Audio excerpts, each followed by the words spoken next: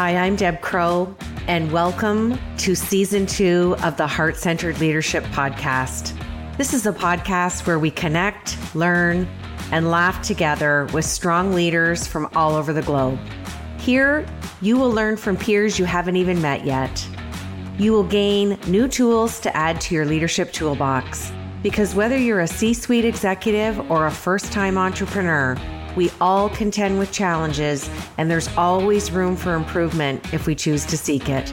So please, pull up a chair and listen in. This is the Heart-Centered Leadership Podcast. Welcome back to Imperfect, the Heart-Centered Leadership Podcast. And I've once again crossed paths with another heart-centered leader who lives in one of my favorite states in the U.S., New Jersey. Let me tell you a little bit about Glenn Parker. He is an author and a consultant, and he has worked with organizations to not only create, but sustain high-performing teams, team-based systems, and overall effectiveness within the organization. His best-selling book, Team Players and Teamwork, was selected as one of the top 10 business books of 1990. It has been completely revised and updated and released a second edition, which was republished in 2008.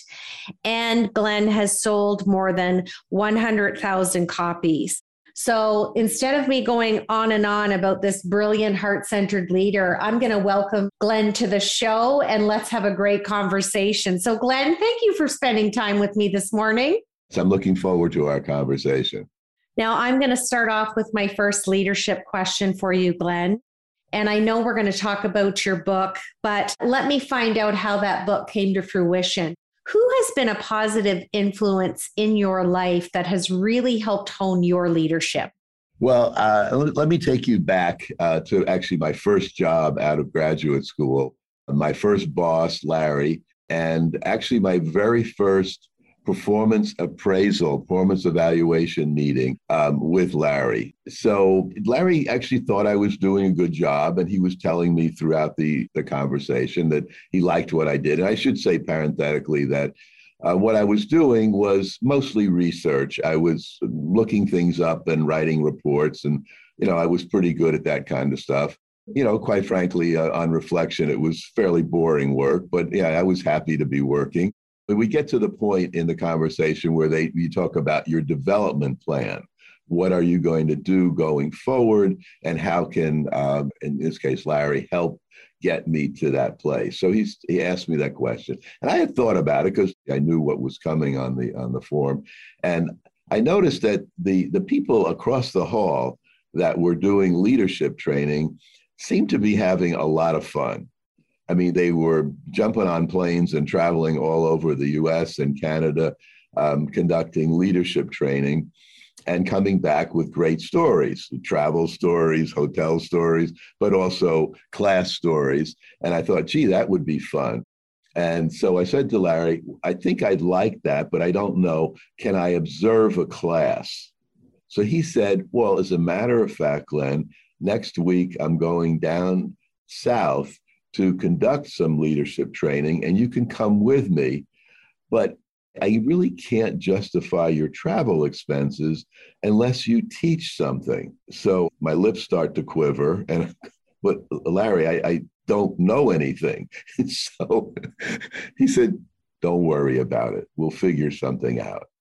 So he did, and I did, and I taught 2 hours on the second day of a 2-day workshop, and I thought, ooh, I like this.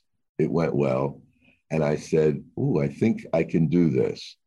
And that was kind of that completely changed the direction of my life. And from then on, that's how I got started in leadership training and development, and then went to organization development and team development and all of that sort of thing. But that little episode was absolutely significant in my life, and it went on from there. So, and I didn't realize at the time, I just thought, oh, this is nice. But on reflection, as I got a little smarter and started to think about these things, I said, gee.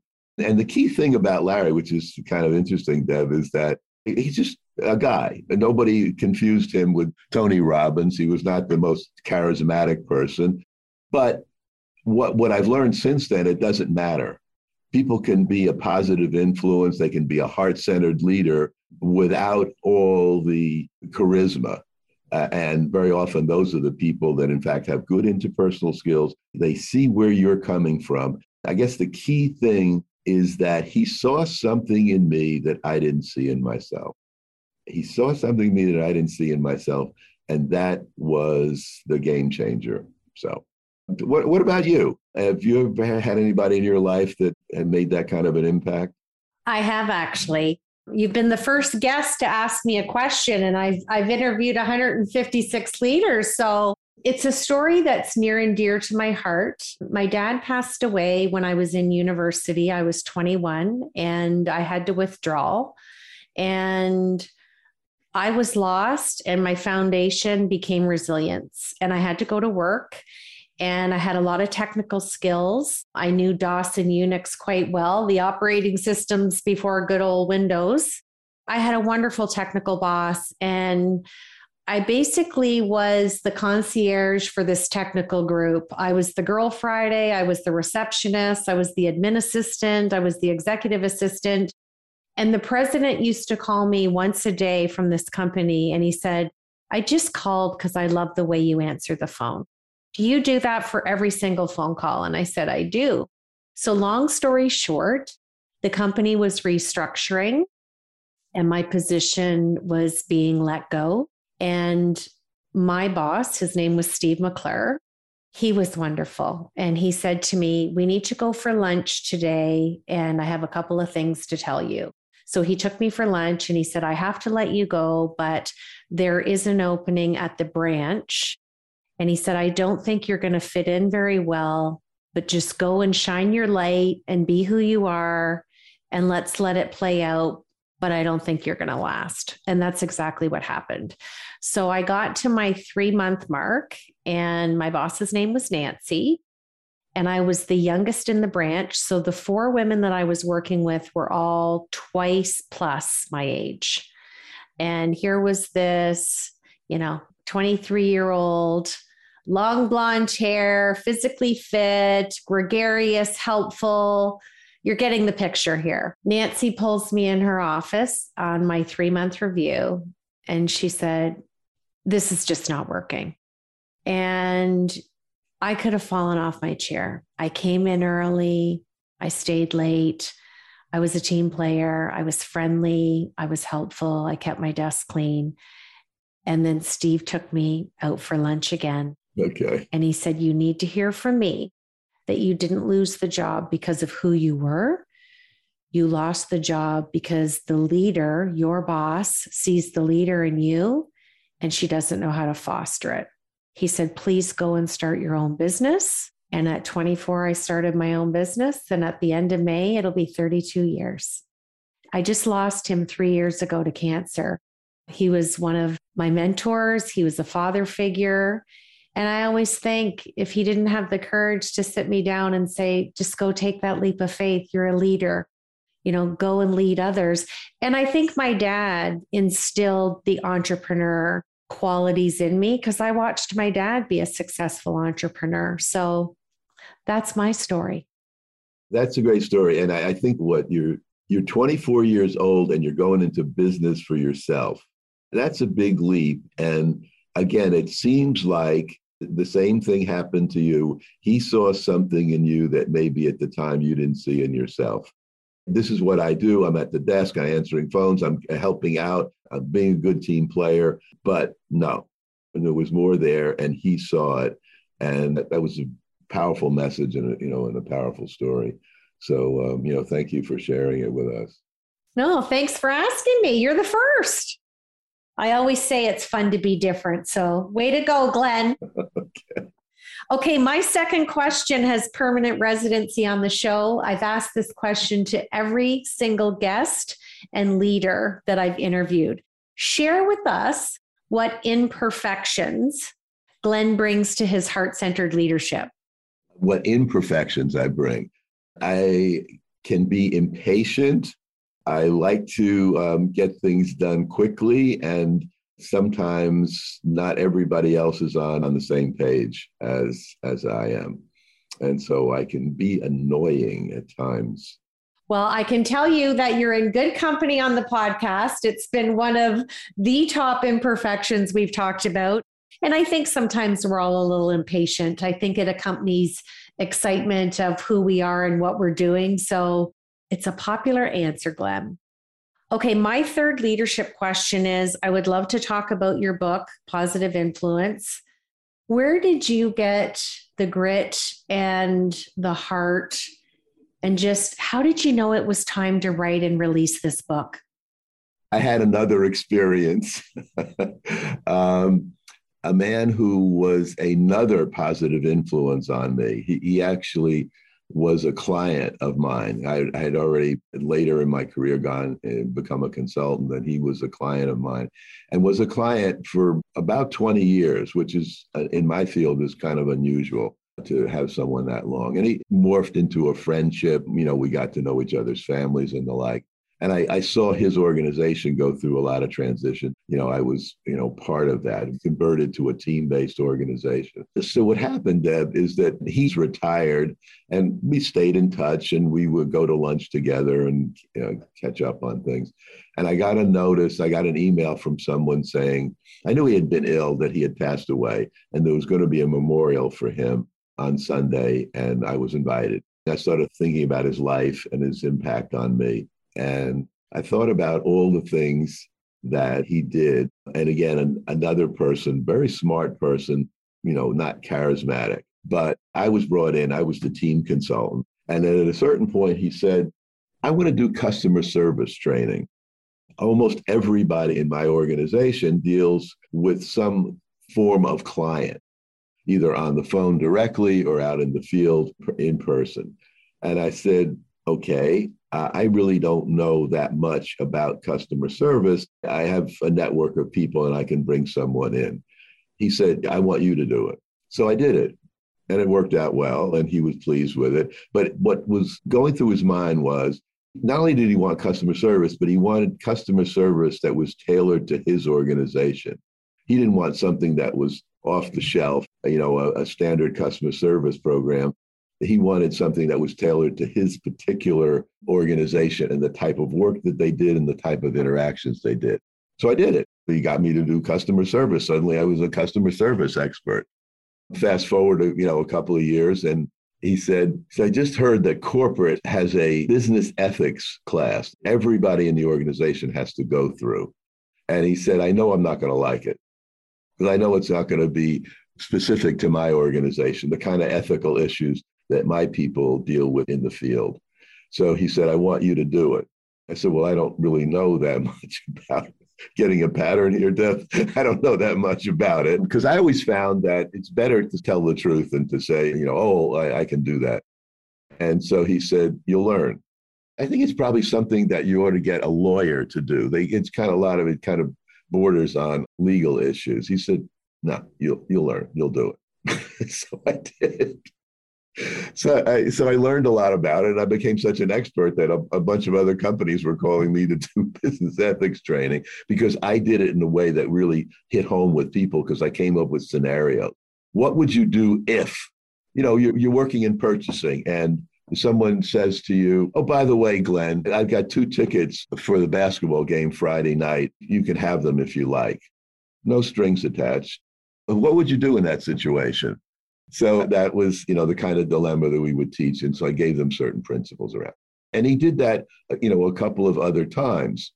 And then the last time he said to me, Glenn, I know that the leadership team wants to do team building. They want to do an offsite. So he said, I'm going to recommend you. I said, okay, well, that was something I thought I could do, but I had never worked at the top of the house before. And so he said, okay, I have an appointment. I'm going to go meet with the leadership team, and they're going to ask me questions. I'm going to tell them what I would do and so on. I said, do you have any advice? He said, yeah, don't screw it up. So I went, so I did the offsite, and this was back in the days before cell phones. So I finished up like 7:00 on a Friday night, and it went well.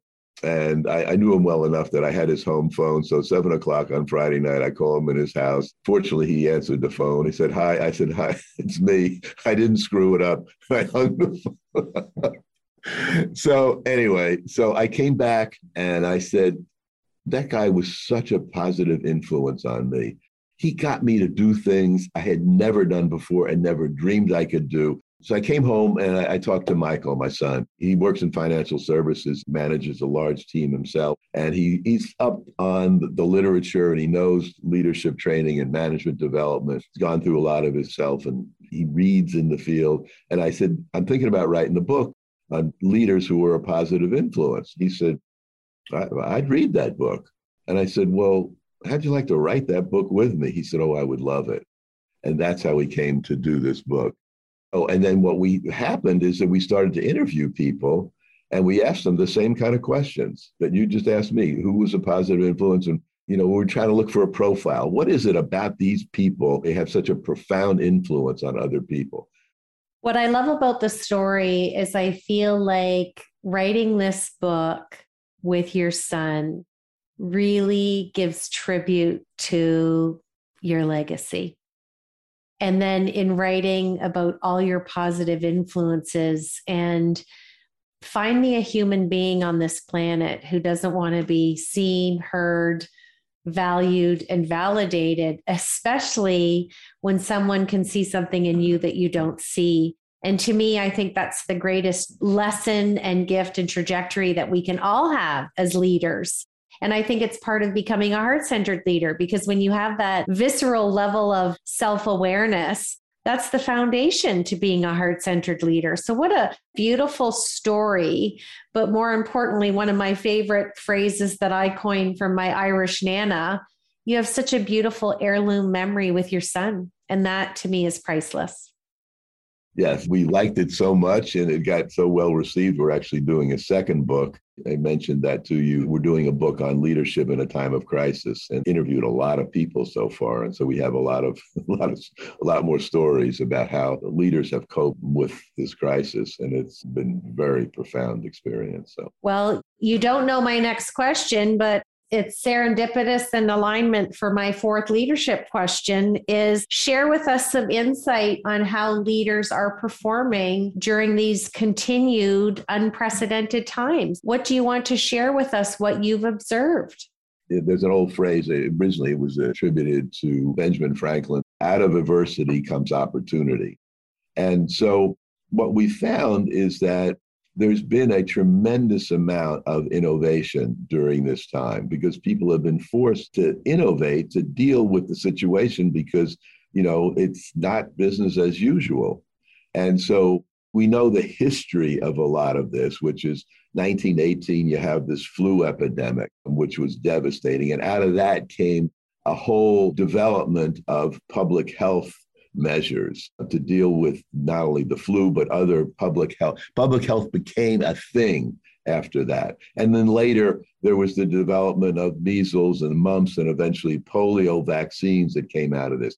And during this time, with all the rhetoric and all the misinformation and disinformation and tribalism that's going on now, we forget that we had a tremendous example of particularly public-private innovation during this time in the development of these vaccines. In 10 months, we developed very, very highly efficacious vaccines, two of them that were very highly effective and one that was highly effective.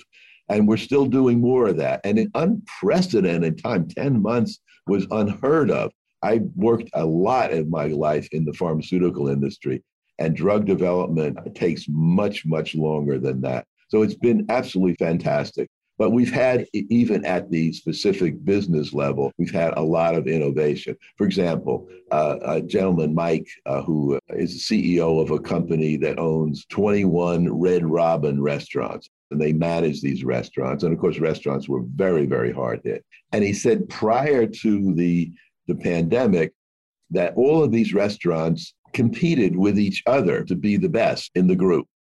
And I guess, kind of leadership sort of fostered some of that competition. They thought it was healthy. During this time, that stopped. and they started sharing best practices.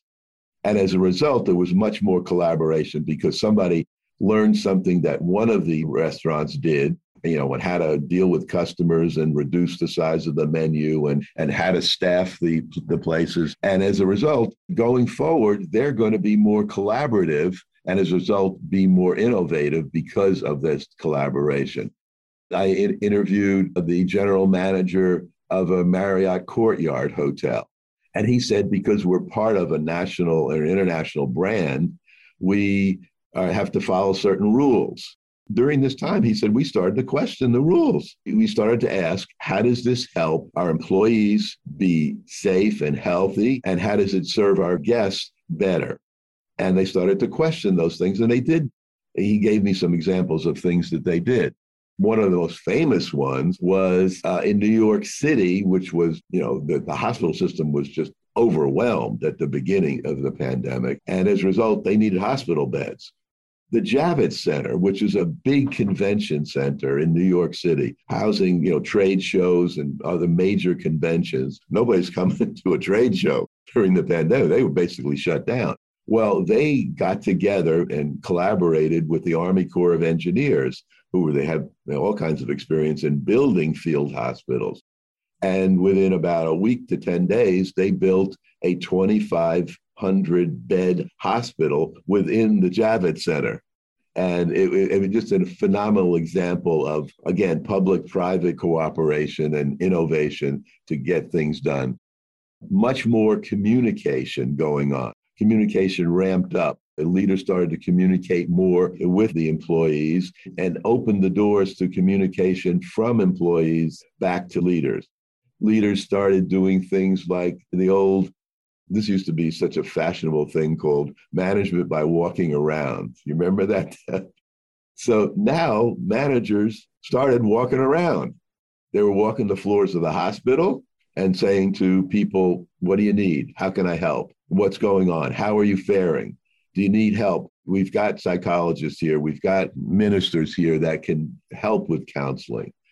I interviewed the COO of Amtrak.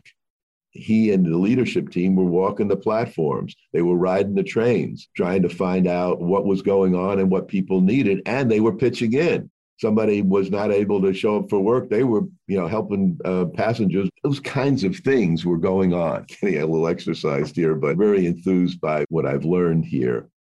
Well, I love the positive light that you're shedding on the pandemic and how we've continued to unprecedented times. And, that is where my mindset goes too. We can sit and talk till the sun goes down about everything that hasn't worked. But there's just as many stories and examples and exemplary heart-centered leaders around the globe doing phenomenal work. And that's the lane that I choose to stay in as well. So congratulations for having that open dialogue and showcasing those people. And it's exciting. And I'm glad that you're out there doing that heart-centered work. And it warms my heart, Glenn. I'm going to switch to my Fab Four. I'm going to ask you 4 quick questions, and we want to know what's sitting on top of that brilliant mind of yours. First question, tell us something that we don't know about you. I love basketball. I played it as a kid. I'm still a huge fan. I follow the Philadelphia 76ers. I live and die and bleed green because of that. I love that. Okay, second question. Tell us the most favorite book you've ever read and what lasting impression that it left on you. A woman named Rosabeth Moss Kanter wrote a book called The Change Masters. And in that book, you may know she was a Harvard professor. She then became the editor of the Harvard Business Review. And in that book, she said something that has been a driving force. And I know, Deb, now that I've gotten to know you here in the past few minutes, that you're going to relate to this. She said, everything looks like a failure in the middle. You start out with a lot of enthusiasm, and you get and then the barriers and the obstacles, and you go, oh my God, the change masters, we would call them an effective leader, the heart-centered leader, pushes through, around, over, figures out how to get through those obstacles to the end. A more recent book called Grit the idea, Angela Duckworth's book about resilience. People who, and I think the most successful people, the most successful leaders are people that have resilience. They can deal with obstacles, they can deal with problems, and they can overcome them. They find ways to work around them. I've talked to Michael, my son, about this many times, and he feels the same way, that part of his success in life has been able to deal with obstacles and just being resilient. Everything looks like a failure in the middle. One of my heart-centered leadership qualities that I have in my model is to be a heart-centered leader, just embracing that ability to fail forward. And fail is never the final word. Like you said, it's the messy middle. So what a beautiful way of framing that. I love it. Failure is not the opposite of success. It's a point on the road to success. Okay, my third question is, I can't wait to hear your answer to this one. If you could have dinner with any leader in the world who is living or maybe has passed away, who is it and why? I'm going to say Martin Luther King Jr. When I was a very, very young man, I met him. I was with a group of people who met him, but I was so junior that I didn't get a chance to have a conversation with him. And it was almost like meeting the most famous basketball player of all time. I was, my jaw dropped because he was such a hero of mine. I had been active as a student in the civil rights movement, and so I was just overcome. But the reason that I would want to talk to him is because of his singular focus on equal rights, and particularly on voting rights, because he understood that getting the right to vote was key to unlocking so many other opportunities for people. And that singular focus, because he was so famous and so charismatic, be pulled in a lot of different directions, and people wanted to pull him in a lot of directions. But I admire him, and I admire people that have that singular focus. He's definitely been mentioned on the show before. I think a lot of people feel the same sentiments as you, and it would definitely be a stimulating dinner conversation to sit with him and just hear his mindset and his goals. But his legacy lives on, and here he is being the answer to who you'd like to sit with. So that's beautiful. So before I end the show, I want to say that it's been delightful to cross paths with you. I look forward to meeting Michael, and I want to congratulate you on your book. And I'm always gratefully humble that people want to spend time and share their expertise and their heart with me on the show. And you have something special that you'd like to offer our listeners. So what do you want to share with them today? Our book, the first book that's out, it's called Positive Influence: The Leader Who Helps People Become Their Best Self. The first 5 people that email me, and I'll give you the address in a second, I will send a complimentary copy. Perhaps it'll be signed as well. And you can reach us at our website, which is thepositiveinfluenceleader.com. So you can simply email me, Glenn, which is GLENN, at thepositiveinfluenceleader.com. Don't forget, of course, to put your mailing address in the email so that we can mail it to you, and it'll be sent out by the publisher. I want to thank you. I haven't had any guest be so gracious and generous and heart-centered with their book. So just to repeat, and we'll put this in the podcast episode description as well, www.thepositiveinfluenceleader.com. And the first 5 listeners that email Glenn will get a signed copy of their new book. So thank you for your generosity. You're welcome. So Glenn, we're going to close out the show with question number 4. And I'd like you to finish this sentence for me, if you would. Heart-centered leadership is? Helping people become their best self. You've been listening to the Heart-Centered Leadership Podcast. I'm Deb Crow. If you like what you heard today, please rate and review the show. And I'd love it if you'd visit my website at debcrow.com, where you can sign up for my newsletter and get access to the Heart-Centered Leadership Toolkit, all free of charge. Thanks for your time, and we'll see you again.